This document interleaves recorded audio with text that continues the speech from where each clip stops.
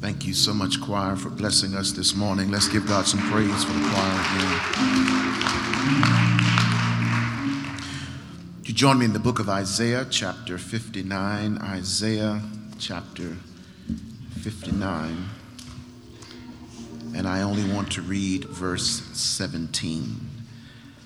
Isaiah, chapter 59 and verse 17.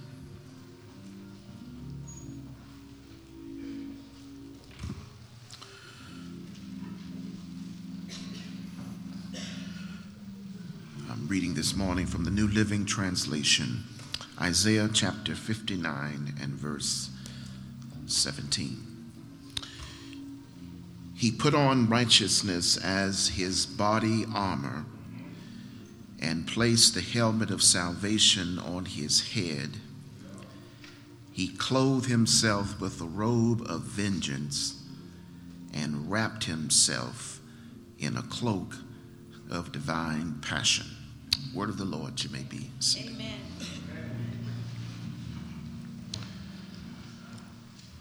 What is a warrior? That's the question I want to try to unpack for us this morning. What is a warrior?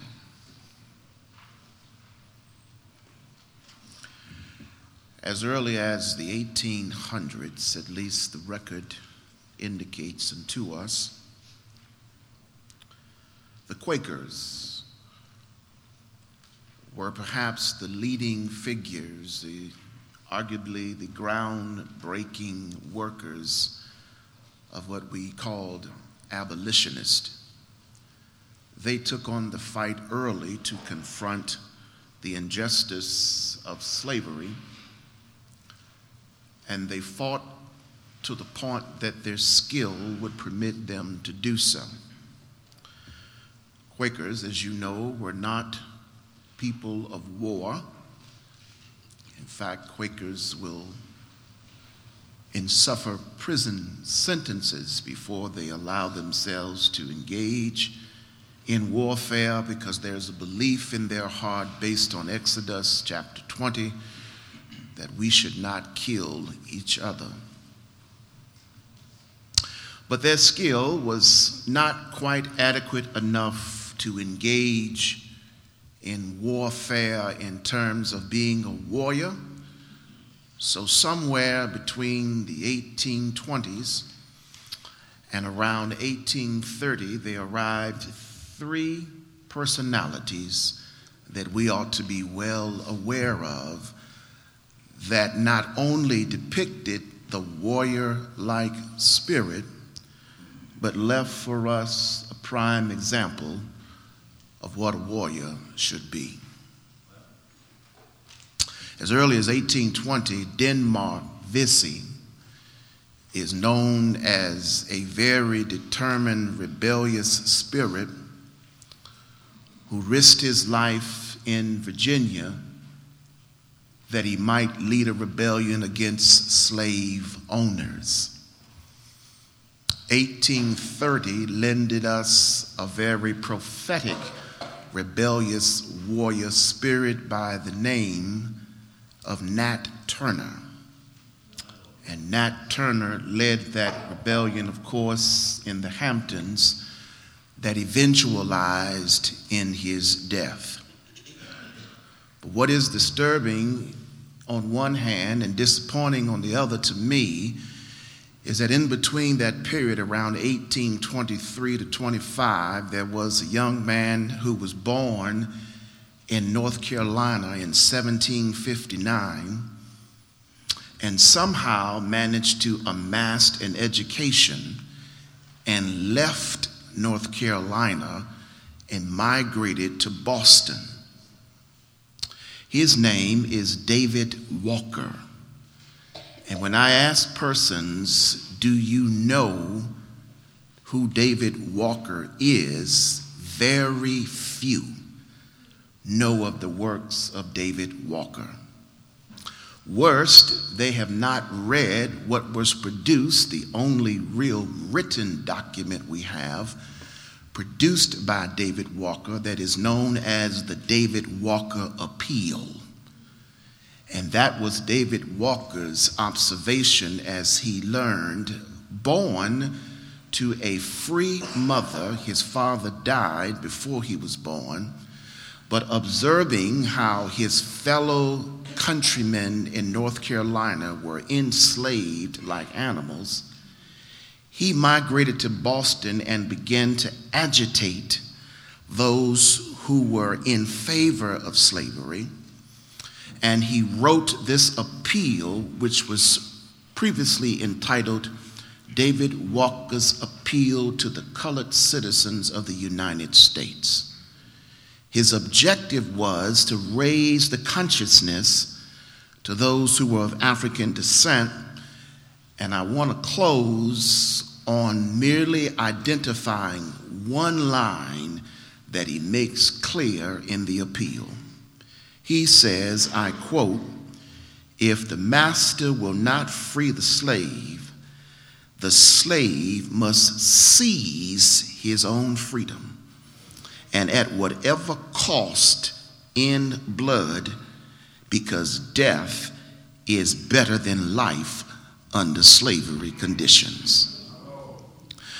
I raise that point because, at least in the personality of David Walker, along with the work of Denmark Vesey as well as Nat Turner, when I read the biographies of those three men, oh, might I add, there's one other sister in 1891, had it not been for her warrior-like attitude to bring about an end to lynching in America, I would hate to see how far lynching would lend itself even into the 21st century. Her name was Ida B. Wells. And Ida B. Wells was ran out of America because of her stand against lynching, and went to Europe, to England specifically, and allowed the Englishmen to hear her plea and utilize international politics to put pressure on America to end lynching. At least she came back leading an anti-lynching campaign, which brought lynching down tremendously as a result of her warrior-like effort. And I call her a warrior because no man had stood up to the powers to be to address the issue of lynching. And here she was, a little girl from Cleveland, Ohio, took a stand and said that lynching of the human body was wrong. And as a result, she took the warrior mentality and faced the powers that sat on the throne of America and told them that lynching was wrong. And as a result, this country introduced lynching laws because a single woman took the warrior-like perspective and fought against an injustice. She, along with Nat Turner and Denmark Vesey and David Walker, is what I believe are modern-day warriors for us to understand that we were intended to be warriors based on how God designed human conflict. I want to lift up a couple of things in reference to the scripture when we talk about warrior-like experience and personality, because I want it to be made clear that as a Christian, you are no less than a warrior.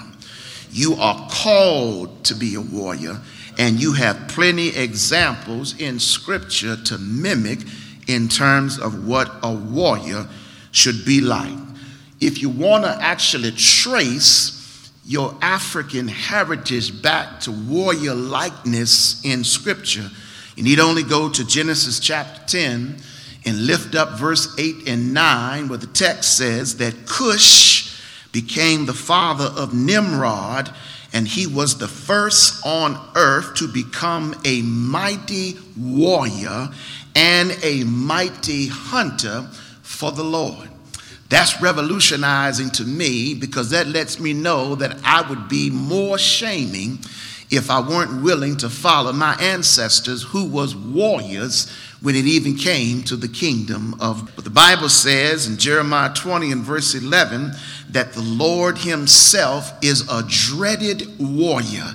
That means that every country that looked on God became fearful because God gave the impression and the persona that he was a warrior to be dealt with. Jeremiah says that my persecutors will stumble and they will not overcome me. They will be greatly shamed, for they will not succeed, for their eternal dishonor will never be forgotten in the eyes of God. Exodus chapter 15 and verse 3, Moses, in coming over the Red Sea and in crossing into the place of freedom, began to identify God as a warrior. Listen to what Moses says. The Lord is a warrior, and the Lord is his name. Moses says that God is a warrior because the way that he stood up and fought against Pharaoh, who attempted to succumb us, I've got to take the same demeanor, says Moses, and remember that if my God is a warrior, then I've got to be a likewise warrior indeed. Isaiah 42 and 13 says that the Lord will go forth before you like a warrior. He will arouse his zeal like a man of war. He will utter a shout and say to his children, he will cry out with a roar cry. He will raise a war cry, and he will prevail against his enemies. Listen to what the Bible is saying. If your God is a warrior, then what makes you think you should be less than a warrior? Listen to the text. Isaiah again says unto us that God will raise a war cry within us. There is in our spirit, says Isaiah, an identification with God, that God wants you to put on your warrior-like mentality. He wants you to begin to realize the importance of being a fighter for the kingdom of God. Zechariah chapter 10, beginning in verse 5, says it this way. They shall be like mighty men in battle, trampling the foe in the mud of the streets. They shall fight because the Lord is with them as a warrior, and they shall put to shame the riders on horses. Says God, I will strengthen the house of Judah. I will save the house of Joseph.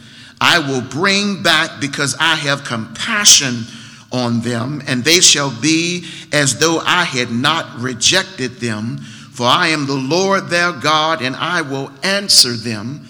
Then Ephraim shall be like a mighty warrior, and their hearts shall be glad as with wine. Their children shall see it and be glad. Their hearts shall rejoice in the Lord. I will whistle for them and gather them, for I have redeemed them, and they shall be as many as were before. And though I scatter them among the nations, yet in far countries they shall remember me, and with their children they shall live and return. Zephaniah, the minor prophet, says it this way in chapter 3. The Lord your God is with you. He is the mighty warrior who saves you. He will take great delight in you. In his love, he will never rebuke you, but will rejoice over you with singing. In other words, the Bible makes clear that not only is God a warrior for us, but God says, I want you to be a warrior for me as well. So what's a warrior? A warrior is that brave and that experienced fighter who has and who will engage in warfare. Might I add, you can't be a warrior without being in war. You have got to have some warfare experience in order to be qualified as a warrior. One that has shown great vigor, one that has depicted great courage, and one that is not afraid to demonstrate aggressiveness. A warrior is one who is disciplined internal and externally. This is critical. Without discipline, why would one not stay alive long enough to call themselves a warrior if they can't discipline themselves to be a warrior in the first place? One that has adopted, might I enforce again, a mental focus. A mental focus. And that's all I want to lift up this morning. A warrior is one that practices a warrior mentality. No one can develop essential skills of dealing with life, protecting oneself, or facing a foreboding opponent without a focused mind. A focused mind. One who has an attitude of persistence. An attitude of persistence. Warriors just don't quit. I don't care how much opposition rises against a warrior, they don't quit.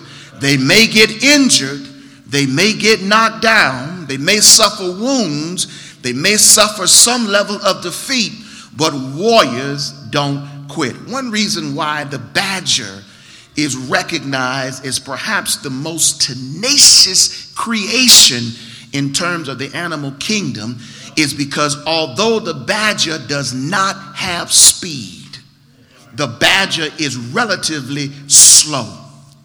The badger, though, has endurance and perseverance. And the badger will track you down no matter how long it takes the badger to get to you. It has two things to its advantage. It has an incredible sensitive nose that will pick up the trail of its opponent and its prey, and it has unbelievably claws on its feet that will help it dig and dig and dig until it gets to its opponent to which it's fighting for. But the badger will fight any animal, large or small. It will not back down because it's a warrior. It will even take on, watch this, a lion who is deemed king of the jungle. And yet a badger will not back down from a lion. It will stand on its hind two legs and it will hiss and it will nip at the feet of that lion. And guess what? A lion will turn around and go away from a badger. Why? Because the badger says, I might be small, but I'm a warrior because that's the way I have been designed. I just came to tell somebody this morning, just because you're a Christian don't mean you ought to be somebody's doormat, but you got to become a badger. You got to be willing to stand and fight, and that might mean you have to put on a good front. Now watch you now, a badger really can't beat a lion. He doesn't have the strength, he doesn't have the attack mode, he doesn't have the weapons to use, but a badger knows how to sell a good con game. He can stand up on his two legs and just make it sound like he's the largest animal in the world. And you may not have the weapons you think to win the war, but every now and then you got to act like there's nothing bigger than you are, there's nothing stronger than you are, there's nothing powerful than you are, and nothing can endure like you can. And you got to stand on your hind legs of faith and say, for God I live and for God I'll die. And in the words of David Walker, you got to even be willing to give some blood, because rather than to be in suppression to an enemy, it's better to be dead and free. So I just came by to tell somebody, you might have to fight like a warrior, but you better be a warrior, because your Father who made you and who empowered you and who designed you to be a warrior. Christians aren't called to be wimps, they're called to be warriors.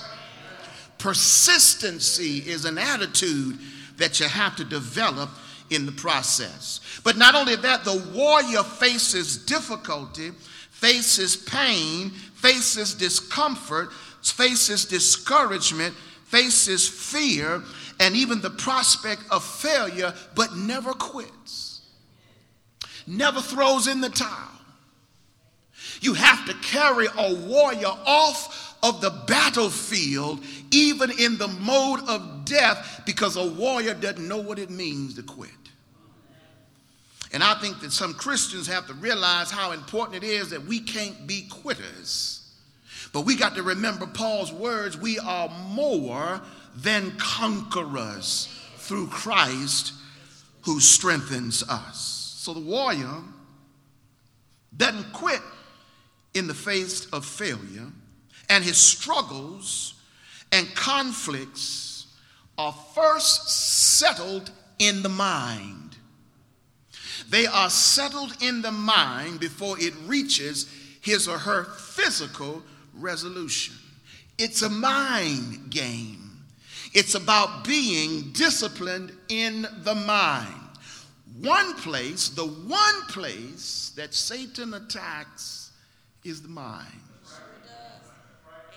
Because in attacking the mind, if you weaken the mind, you weaken the being. And once you capture the mind, you've captured the individual. Suppression and bullying and intimidation is all about capturing the individual's mind, creating a space of fear, creating a space of discomfort, challenging that they might experience pain and discouragement, all in an attempt to gain control of the mind. Which is why Paul tells us that we ought to daily make sure that we examine our mind by renewing it, by sitting down and making sure that we go over what's happening and what has happened through the course of the day in the mind, because all across the way, the opponents have leveled against us all kinds of psychological warfare. And when you engage in psychological warfare, you never have to lift a finger to do physical harm. It's a simple matter of making sure you go at war to the mind. Because if you gain control of the mind, you've got the individual. Understand that Satan wants your mind.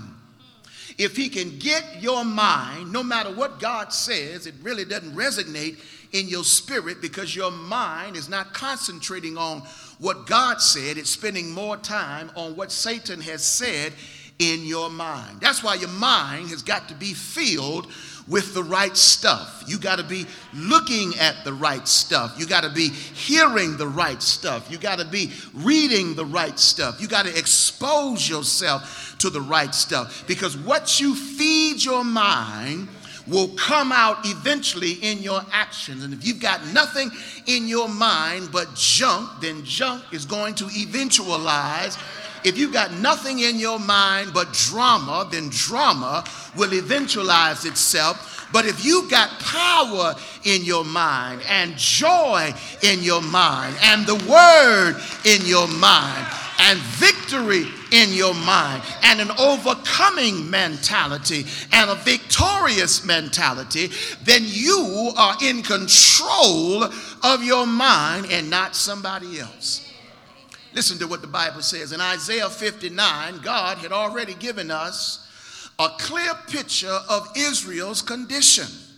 And their condition was forged because, look at verse 2, they were simply disobedient. As a result of failing to be obedient to the word of God, says the text, it separated them from God, and God, says Isaiah, did not hear their prayers. Now, your issue may not be because you've been disobedient to God. Your issue might be because you've just not allowed yourself to be trained and disciplined by God. You've not allowed yourself to your mind to be open that it might be filled with the words of God. And as a result, you find yourself disconnected from God as if God doesn't hear you. So notice, if you will, that verse 17 is not the suggestion that God turns on his people and becomes a warrior. Instead, because of what they've just returned from, which is the exile, God knows best that they need now an example of how to get their mind back on the road that they might begin to walk in the victory that has already been established. When you read the history of Israel, yes, God told them that you will spend 70 years in captivity, but the great thing is they at least knew how long they would be there.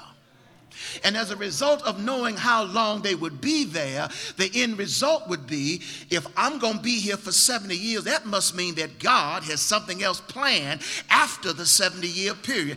And the 70-year was that once that's done, I'm going to bring you out. Remember what he said? For I know the plans that I have for you, plans not to harm you, but to bless you, but to increase you, but to grow you. All you got to do is hang out for 70 years, and might I add, in the middle of the 70-year period, they didn't go hungry, they didn't go clothesless, they didn't go homeless, they didn't need anything. God still supplied in the midst of 70-year captivity all that they needed. In fact, their captivity was so good that when it came time to go back to Jerusalem, some of the folks said, why would I leave Babylon when I got everything I need right here in Babylon?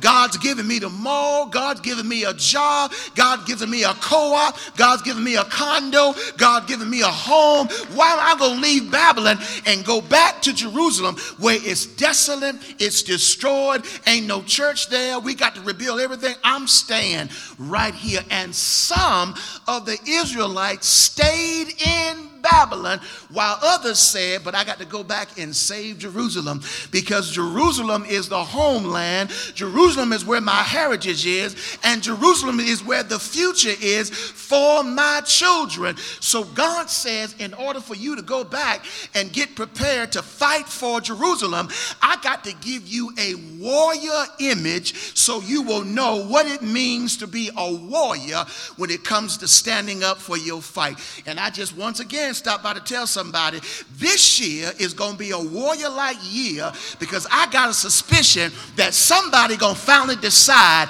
I took enough in 2017. I took enough stuff off of people. I took enough crap from people. I took enough BS from my job. I'm going to make some changes this year, and I'm going to stand on my feet, and I'm going to put on my warrior mentality. And in the words of Esther, if I perish, let me perish, but I'm going to change some stuff in 2018. Clap for somebody and tell them, I'm going to be a warrior this year.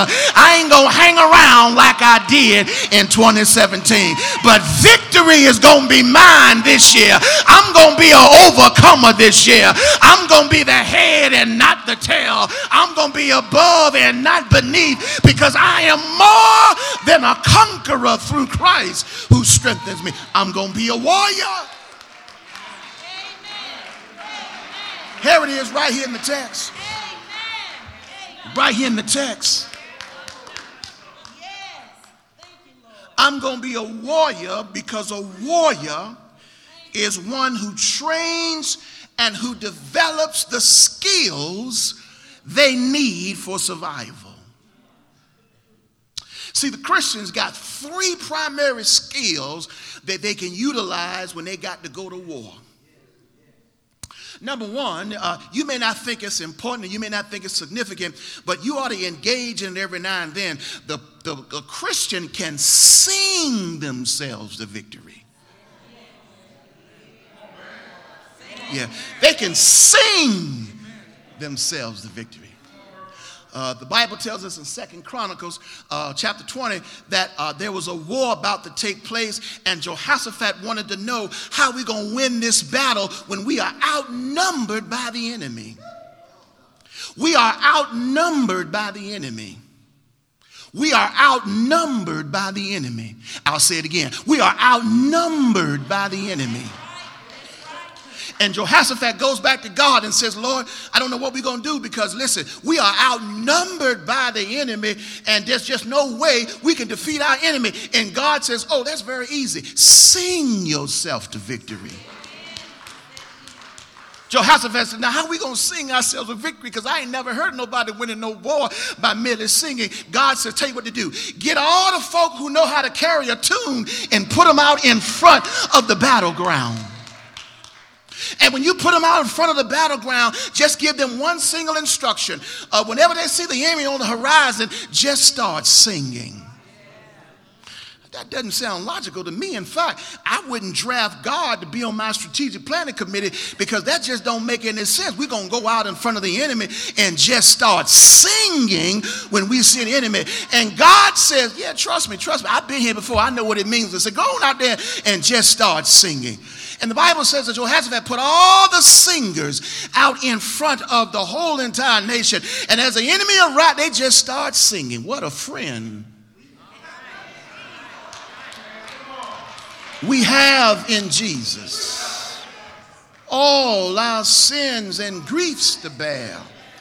What a privilege it is to carry everything to God in prayer. In the background, there were some black folk. They kind of moved their way up to the front of the line, and they started singing, through many dangers, toils and snares, we have already come. It was grace that brought us safe thus far, and grace will lead us on. There was a German by the name of Martin Luther, pushed his way up and started saying, what a mighty fortress of a God that we serve, who is able to handle every enemy that comes up against us. I'm just trying to tell you this morning, every now and then you got to sing your way to victory. You got to start humming when you really don't know why you're humming, but go ahead and hum anyway. Just start singing as if you know the victory is already won. The second weapon we got to use is prayer. The book of Acts says that Peter was incarcerated after Herod had already killed James. And when he killed James, he incarcerated, put Peter in jail, and Peter was sitting there in jail chained. But the Bible says, but the church was back at the house praying for him. He was praying for him. And what did God do? The Bible says that when they were praying, Peter was there chained, but God, through the prayer, sent an angel. And see, I just want to tell you, sometimes you got to pray your way to victory as a warrior because you can't win the battle by yourself, so God sends an angel. And when you start calling on his name, the Bible says that they were praying and God sent an angel. And the angel, when Peter was in a deep sleep, tapped him on his shoulder and told him, get up, it's time for us to get up out of here. And I don't know about you, but every now and then when I'm praying in a hard time and I can hear the Spirit of God coming into my spirit and an angel say, it's time for us to get up out of here now. You've been crying long enough. You've been suffering long enough. You've been toiling long enough. You've been struggling long enough. It's time for you to get up out of here and let's move forward. Watch this. While they were still praying, the angels released Peter from prison. And when Peter stood up, Peter said, this just can't be. And the angel said, oh, yes, it is. It's me. Listen, don't stand around debating when God begins to open a door. Just walk through the door. Stop trying to figure it out. If it's God, you know it's God. You ain't got to worry about the enemy opening doors for you. The Bible says that they were praying and the angel came and released Peter from prison. And then brought him out, and Peter got to then once again rationalizing, how are we going to get past the guards? The Bible says that a deep sleep came over the guards. And the angel ushered Peter right on past the guards.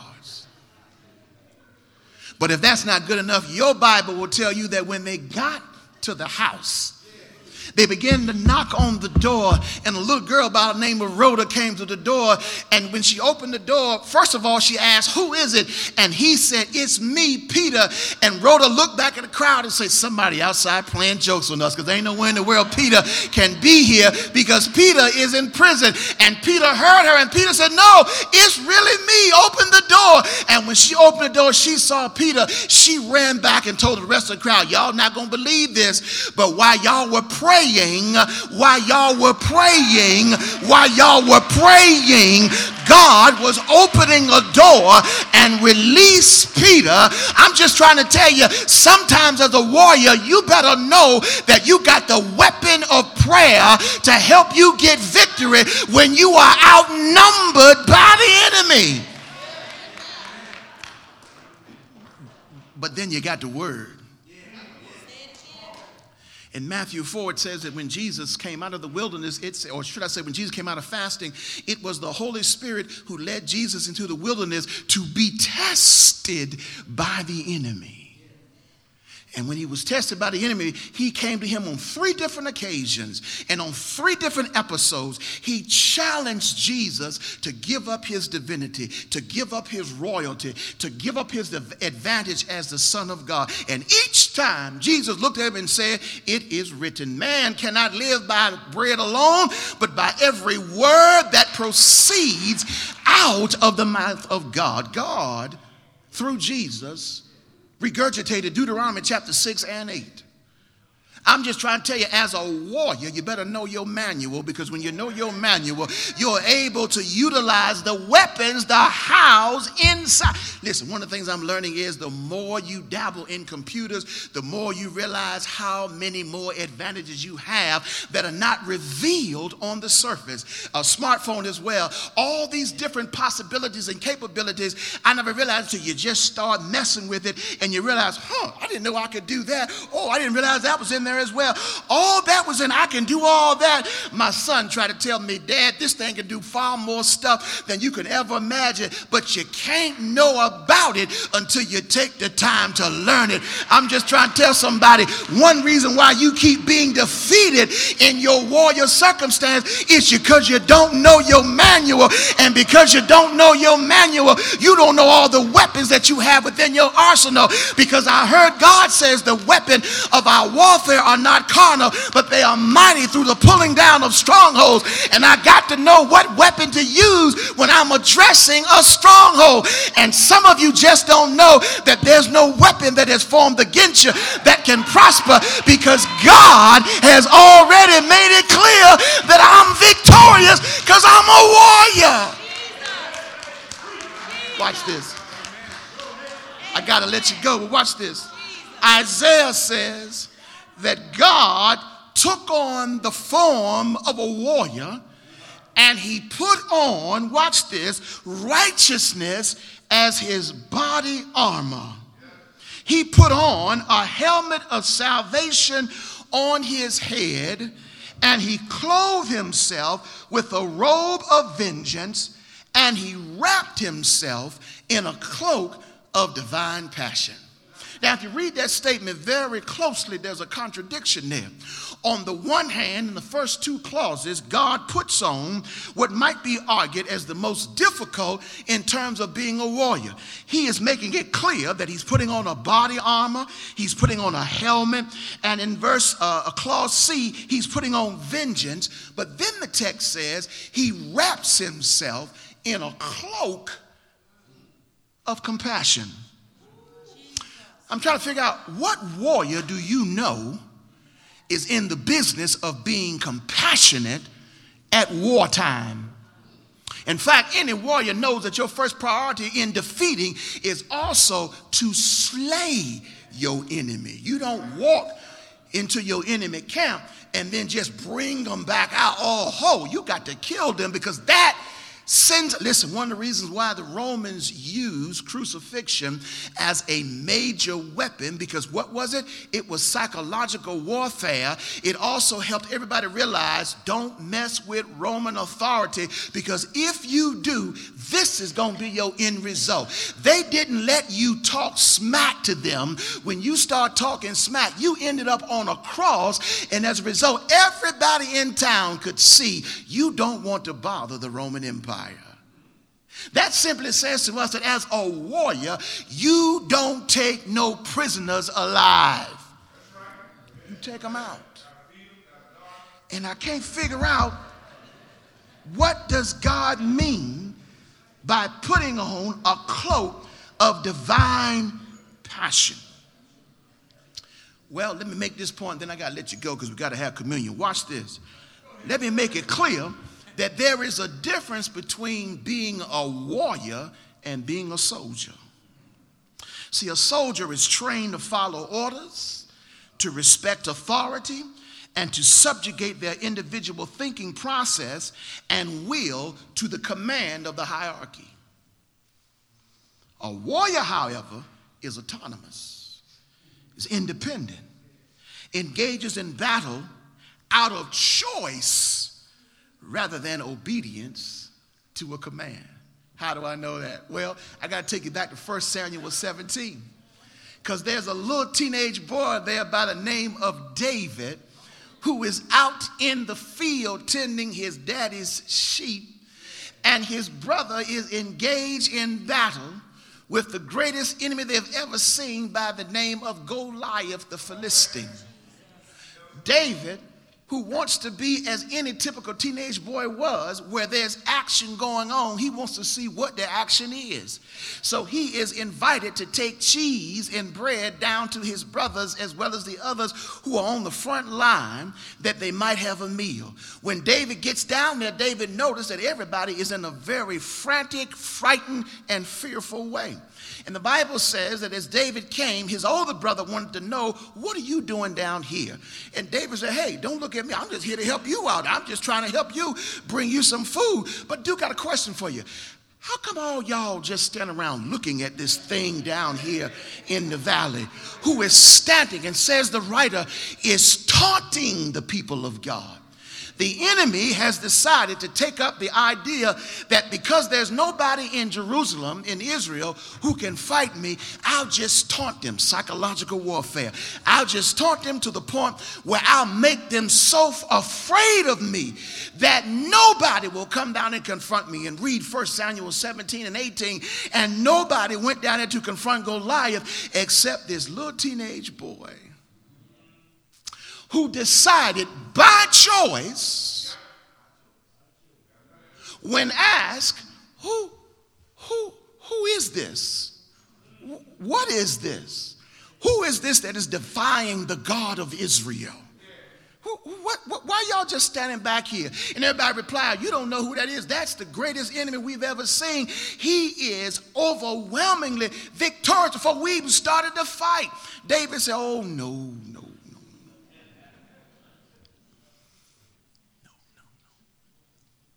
See, the God that I serve helped me fight a bear. And the God that I serve helped me be victorious over the lion. And David says, listen, I'm not afraid of him. Another thing about a warrior is he is not only trained in mind, but he's also crazy. Yeah, so you can't be a warrior without having some craziness in you. Goliath is 9 feet tall. History tells us, in terms of archaeological discovery, that David couldn't have been no more than 5'6", maybe 5'7" at best. I mean, I don't know about you, but I don't need a PhD to do the math. 9 feet is in no comparison to 5'7" or 5'8". And be crazy to go out and fight someone who is nearly twice the size that you are. But remember what I told you about the badger? It don't have no sense either. It's just as crazy can be. And David says, I'm going to show y'all what it means to be a warrior. Part of being a warrior is you have to exercise some sense of psychotic elusiveness. You got to help people realize I ain't got it all together. All the dots don't connect upstairs. I'm a little crazy from time to time. And David says, I'm going to go down and fight the giant. And Saul, with his little wimpy self, said, well, listen, if you're going to go down and fight him, put on my armor. And David said, no, man, that's too big for me. I ain't never fought in your armor before. I don't know how it operates. No, I got my own. Here it is, psychotic. I got my own armor. 5 smooth stones and a slingshot. Oh, and a prayer.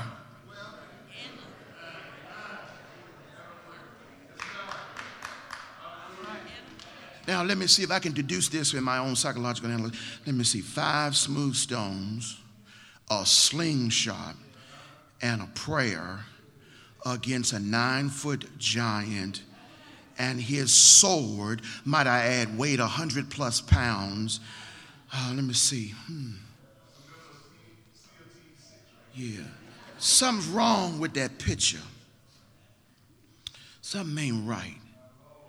And on top of that, why would this fool volunteer to fight the giant? Because when you're a warrior, a good fight is something you like to get into from time to time.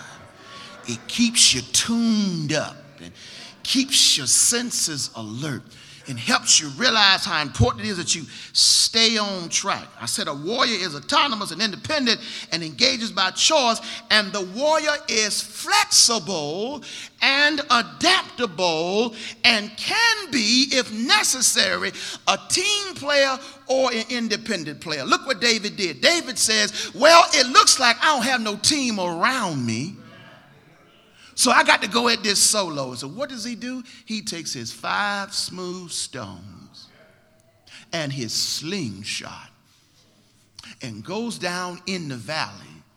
And listen, I'm going to stay up on the hill and holler down into the valley at Goliath. So you want a good fight, huh? But read 1 Samuel 17. David walks down. I told you he crazy. Walks down and confronts the giant. So much so that Goliath says, what is this? Y'all send a boy down here to do a man's job? Just bear in mind, when I'm finished, the birds will have an early lunch, because that's just about what he gonna be. And David just stands there and says in his own mind, who is this uncircumcised Philistine who defies the army of the Lord?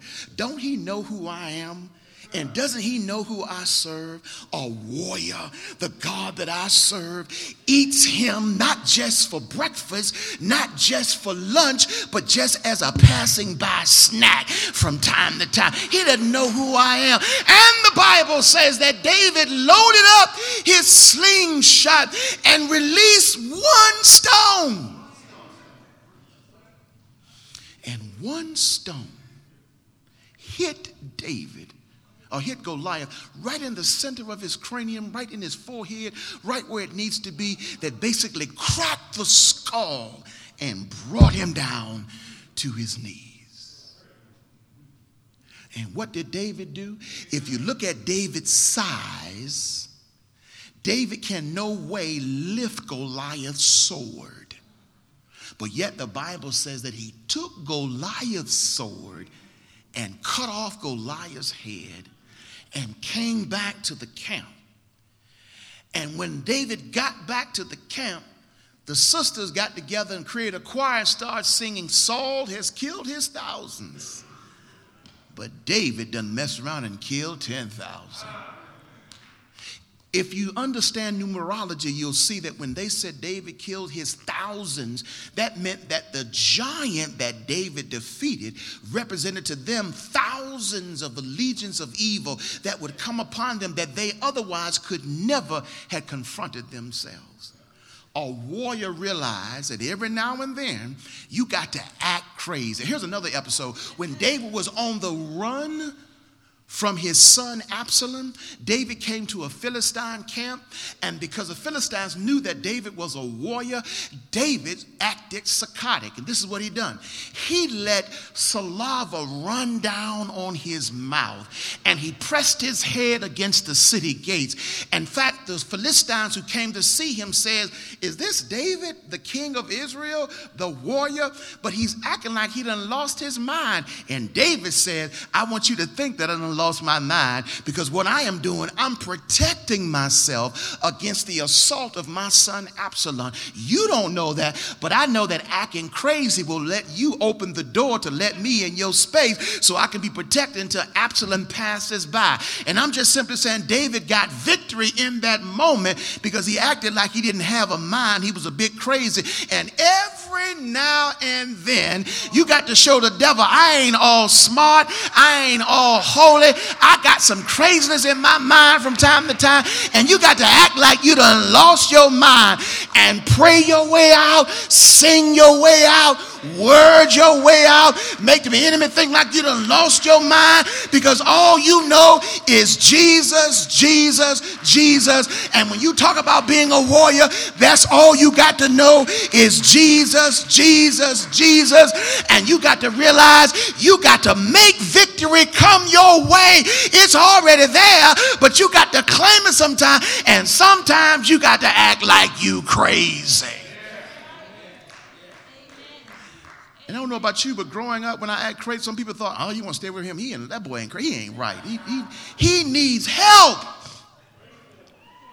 And there are some people that you might want to act like you crazy around sometimes so they can stay out of your path.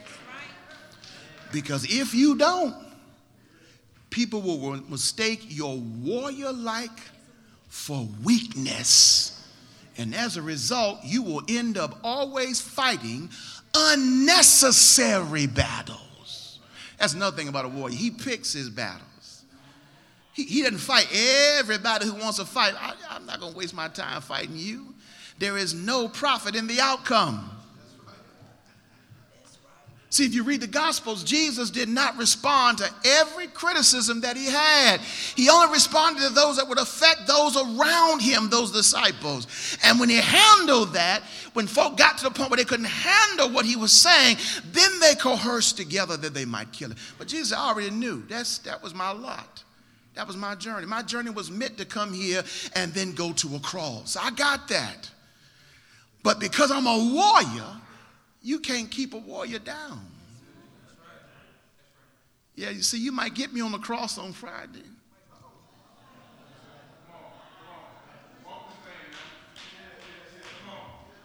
But don't mess around and let me get off that cross. Yeah, see, I get off that cross, you're going to be in trouble. Yeah. Because see, when I get off, I'm going to go back to the one place I know that I've been helped. I'm going back to church. Yeah, see, when I go back to church, I'm going to get surrounded by other warriors. I'm going to get surrounded by other singers and other prayer warriors. See, here's your shouting point, then I'm done. Whenever you get to church on Sunday, you got to look back at the devil and say, you messed up. You should have killed me yesterday because I done messed around and got to church this morning. You done messed around and let me got to church this morning. And when I got to church, I'm going to get some folk around me who going to help me pray through. Some people who going to help me sing through. The preacher going to preach me through. The choir going to sing me through. The deacon's going to pray me through. And I'm going to shout myself through. You should have killed me before I got to church. Because when I get to church, I'm going to get some fresh joy, some fresh strength, some fresh power, some fresh peace, some fresh understanding, some fresh running in my feet, some fresh waving in my hands. I'm going to get an anointing like I've never had before, and something within me going to get all excited. And when I leave about this place, I'm going to be ready again, because I'm a warrior for the kingdom of God. I put on righteousness. I put on my helmet of salvation. And I put on my robe of vengeance. And yet I put on my cloak of passion. Because I'm not only going to slay my enemy, but I'm also going to be used of God to even lead some of my enemies to salvation. Because Joseph says, what you meant for evil to destroy me, God turned it around and used it for the good. So warriors understand in the language of David that David fought a battle with Goliath because he saw an opportunity. He saw an opportunity to free Israel. David Walker wrote eventually what's called the Freedom Journal. When he wrote in the Freedom Journal as he ended up in Boston, that journal so agitated those who were opposed to slavery that they had to find a way to silence him. So mysteriously, David Walker ended up one day on the front step of his business shop down in Boston dead. And to this day, no one knows how he was killed. There's a suspicion that those who didn't like what his Freedom Journal said rose up and found him in the middle of the night, early in the morning, and slayed him. But that's what happens to the dreamer. On the balcony of the Lorraine Hotel, they had to slay the dreamer because the dreamer was in Memphis standing for the sanitation workers who were experiencing not only unconstitutional efforts, but injustices by being paid less than their counterparts. But they had to slay the dreamer because the dreamer also spoke out against the Vietnam War, in which America yet to this day have admitted it was one of the worst wars that we ever engaged and should not have been involved. The dreamer, Joseph, his brothers tried to slay him, the dreamer. And David saw an opportunity. And when David saw the opportunity, he had to face opposition. He faced opposition because, listen, the only way you're going to be victorious is you have to get through the opposition. But in getting through the opposition, he likewise, perhaps, created again opportunities for others who could see that they are more than conquerors themselves. That's all I came to tell you this morning. You are not only more than a conqueror, but you are a warrior because the God that you serve has deemed you a warrior. So when you leave church today, leave church determined that I am no longer going to take what I took before. I'm going to fight. And if you say I'm not a fighter, I've never had to fight before, well, welcome to the real world. You're going to fight from this point on. It's the life, it's reality. And some things you won't get, you won't be victorious. You can't break the chain, in the words of David Walker, until you seize your freedom. Seize it. You got to take it. You got to take it.